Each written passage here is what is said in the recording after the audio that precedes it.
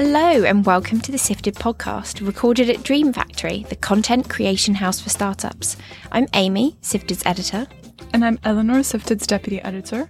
And at Sifted, we report on Europe's sparkling tech and startup sector. And every week on this podcast, we talk about the stories our journalists have been writing about, and we talk about what's been going on inside the Sifted newsroom as well. This week, we're going to be talking about some of the biggest news of the week, including some hot tidbits about welders. Never thought you'd hear that on the Sifted podcast. And we're going to be talking about UK neobank Starling's latest earnings and how it's hit profitability on an annual basis for the first time ever. And finally, we're going to be speaking to our Future of Work reporter Miriam Partington about the cost of living crisis in Europe and how startup employees are actually having to use their work perks to help pay their bills. But before we get into that juicy stuff, and the stuff about the work perks is pretty ridiculous, what has been going on at Sifted, Eleanor? So this week has been pretty funny because we haven't had an office. We're in between offices. And you may have heard a heatwave gripped Europe, including London, so we all frazzled in our unair-conditioned flats. No, but the greatest thing was that a bunch of us from the editorial team went to a very nice air-conditioned co-working space and worked together. And even better was that one of our best team members, a chihuahua named Noodles, also joined us. Productivity levels were subpar. We had to get an ice cream mid-afternoon to keep us all going. When I say we had to, I had to take the team out for ice cream because I love ice cream. Those were the highlights. One more thing to add would be that we are running a listener survey for the podcast. The link to the survey is in the description of the podcast, wherever you're listening from. I know that we have some true fans out there. Heard from a listener recently that he likes to listen to our podcast while in the shower. Interesting. So let's talk about the proper news. Because it's been a little bit less than positive recently, let's start with some good news that Eleanor has been learning about this morning, up very early, 8 a.m, on an earnings call to hear how Starling Bank, one of the UK's foremost digital banks, is doing. And what's the headline, Eleanor? Yeah, so Starling has posted its first annual profits on a surge in revenues through the end of March of this year. It's due a lot to loan growth in its portfolio. Everyone was kind of expecting this. So the bank actually first broke even on a monthly basis in October 2020 and has been very much signaling to the market for a long time that it probably was going to be profitable for the year through the end of March. Yeah, so revenues are up 93%. Aren't they? And one factor that's led to the big growth in its loan book in recent years is that Starling was one of the banks that the UK government chose to give out loans to small businesses during the pandemic to help them through, which has massively increased its loan book. It's interesting. People have expressed some concern and also criticism at Starling Bank for the fact that the COVID loans they are a significant size of the loan book if you look at the money. Although it was interesting on the earnings call today, their CFO was talking about the fact that because interest rates on those loans are so low, it's not a significant driver of revenue for the bank. And does that criticism come because people think it's not good for the bank to be charging these small businesses high interest, or is it more that it was a kind of one-off customer acquisition and it's not a regular returning thing in the future potentially? So the concern and the criticism is more due to some concerns about both fraud and then also defaults on those kinds of loans, right? And during the call this morning, Anne Bowden, Starling's CEO, specifically said, I'm not going to talk about definite numbers for Starling because there's going to be a report that the government will probably put out soon with numbers for the entire thing. But she did say that everyone that's participated in this scheme has seen default levels which were much lower than the levels that they were expecting, which were about 30 to 60%. Interesting. And what was Anne like on the call? Oh my gosh, the call started at 8 a.m. I was a little bit sleepy and she was so bubbly and talking about how much she loved talking about Starling. Oh my gosh, I wish I had that kind of energy in the morning or maybe any time in the day. And she's made some tough decisions this week, hasn't she? She announced earlier this week that Starling is not going to be pursuing its European banking license anymore. Yeah, so Starling was basically in the final stages of a process to get a banking license in Ireland. And of course, Ireland is part of the EU, so that would have given it access to the EU market.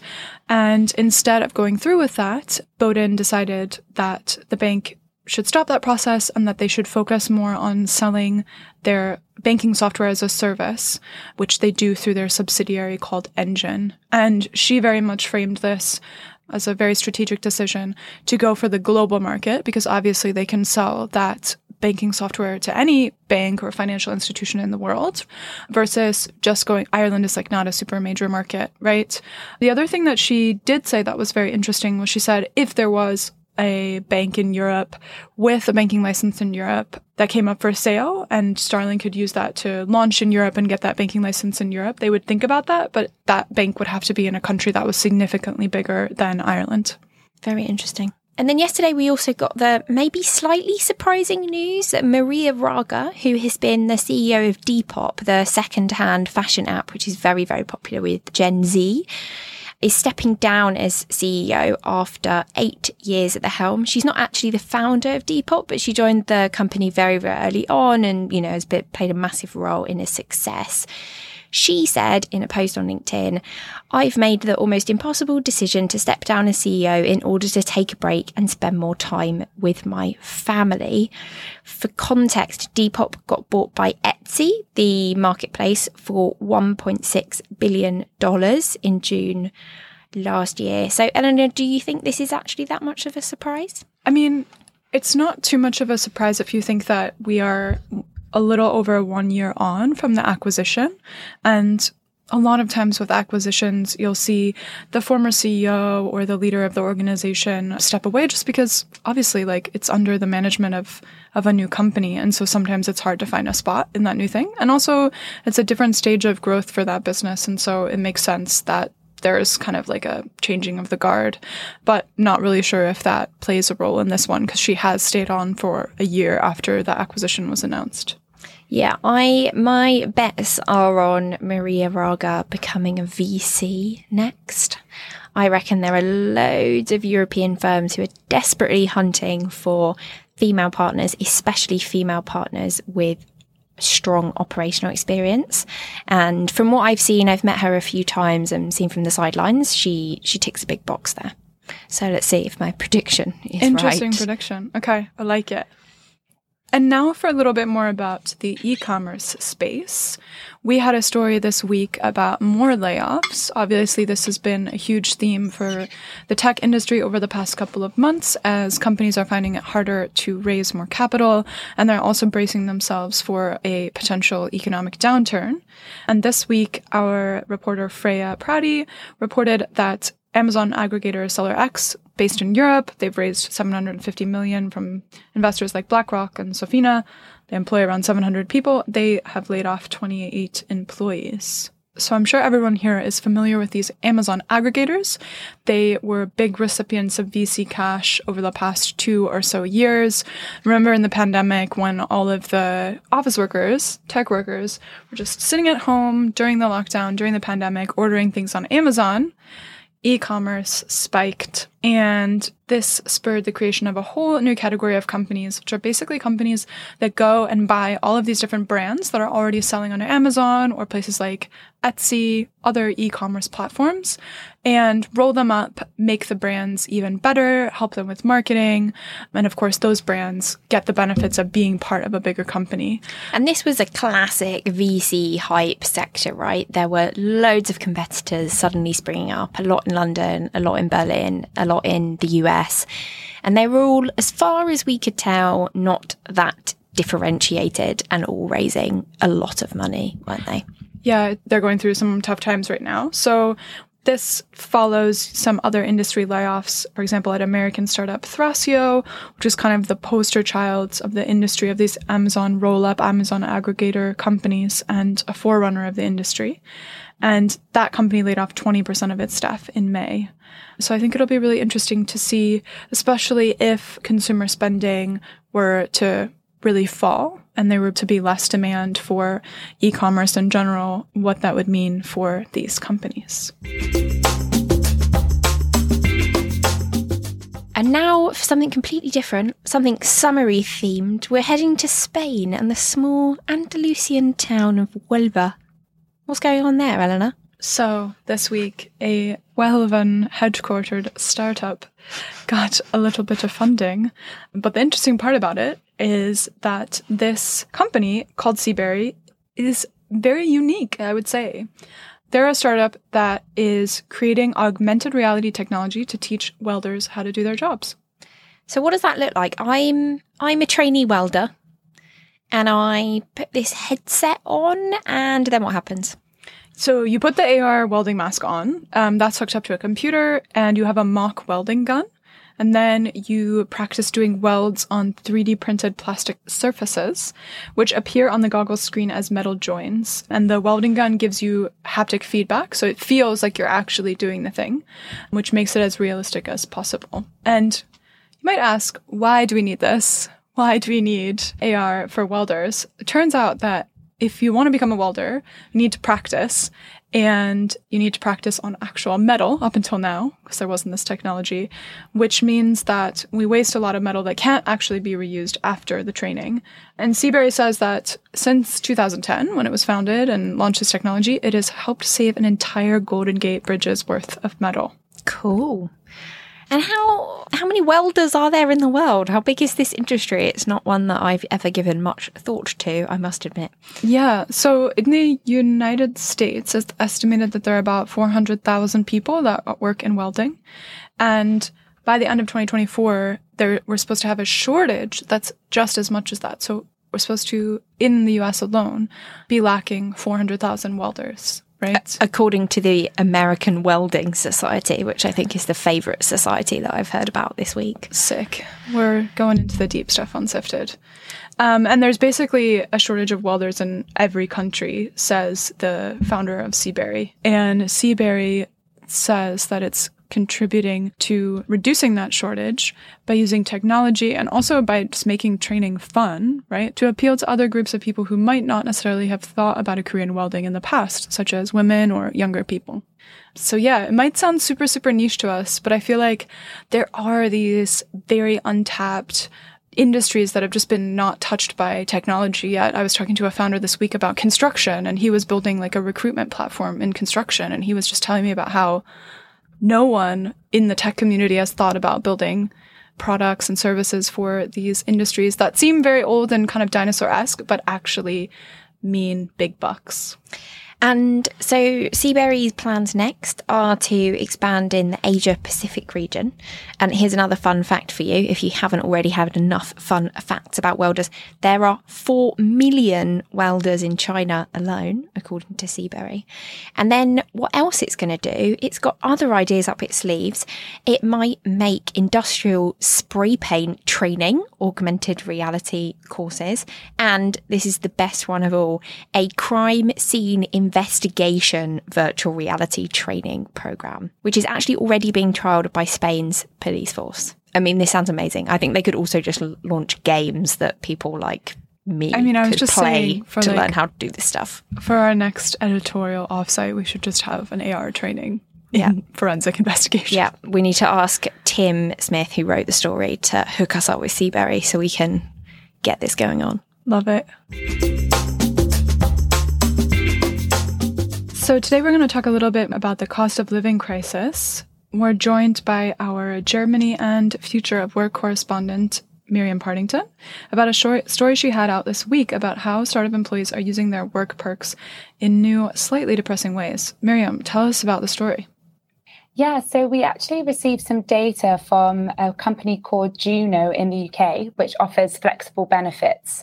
And that's when a company offers its employees basically like a lump sum, and then they can choose which benefits they want. So it could be anything like fruit and vegetable boxes to fitness classes to mental health, whatever you fancy, basically.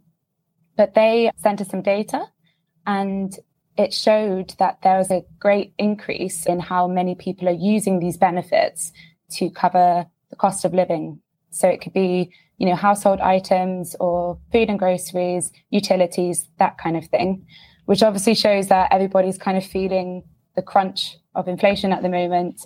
And it's not really a positive sign that people are now having to chip into their company benefits packages in order to cover cost of living. But why don't companies just raise salaries?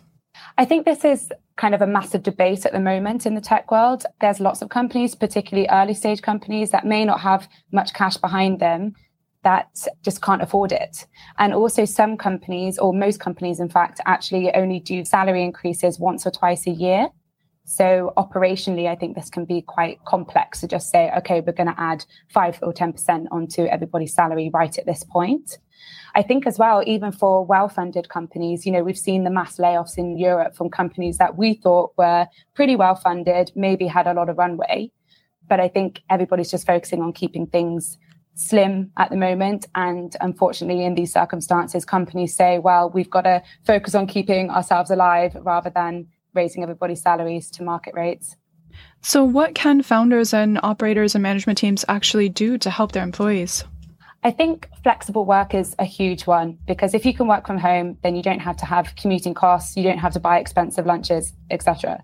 Some companies like WeFox, for example, which is a digital insurance company in Berlin, they've been offering employees €50 towards electricity costs, because actually the Financial Times reported that this month electricity in Europe hit the highest on record so far in terms of price. And then also in terms of food vouchers, lots of companies are now offering a little bit towards lunches or breakfasts, or even towards their weekly shop. And other companies are also introducing commission structures to basically help share success with employees. So there's this company called Employ, for example, which I interviewed for the piece, and they've introduced what they call like a team commission pot, where a proportion of every sale and customer renewal they get goes to a fund which is shared by everyone and not just the sales team. So that's just another nice gesture and a thank you to the team for delivering good results.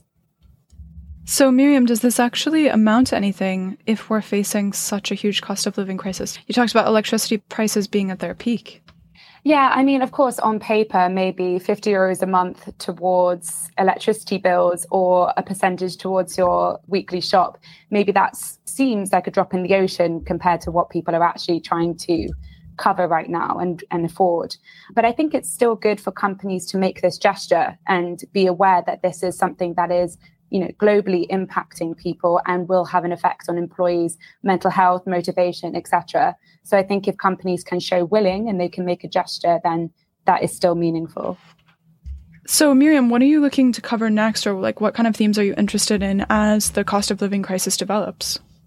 I'm finding companies that are trying to assist employees in different ways, maybe financially, like financial tooling is quite interesting. So companies like WageStream, for example, in the UK, they actually have a platform where employees can access a portion of their salary whenever they want. So instead of having to wait for payday every month, they can always be assured that there's a pot of money that they can dip into whenever.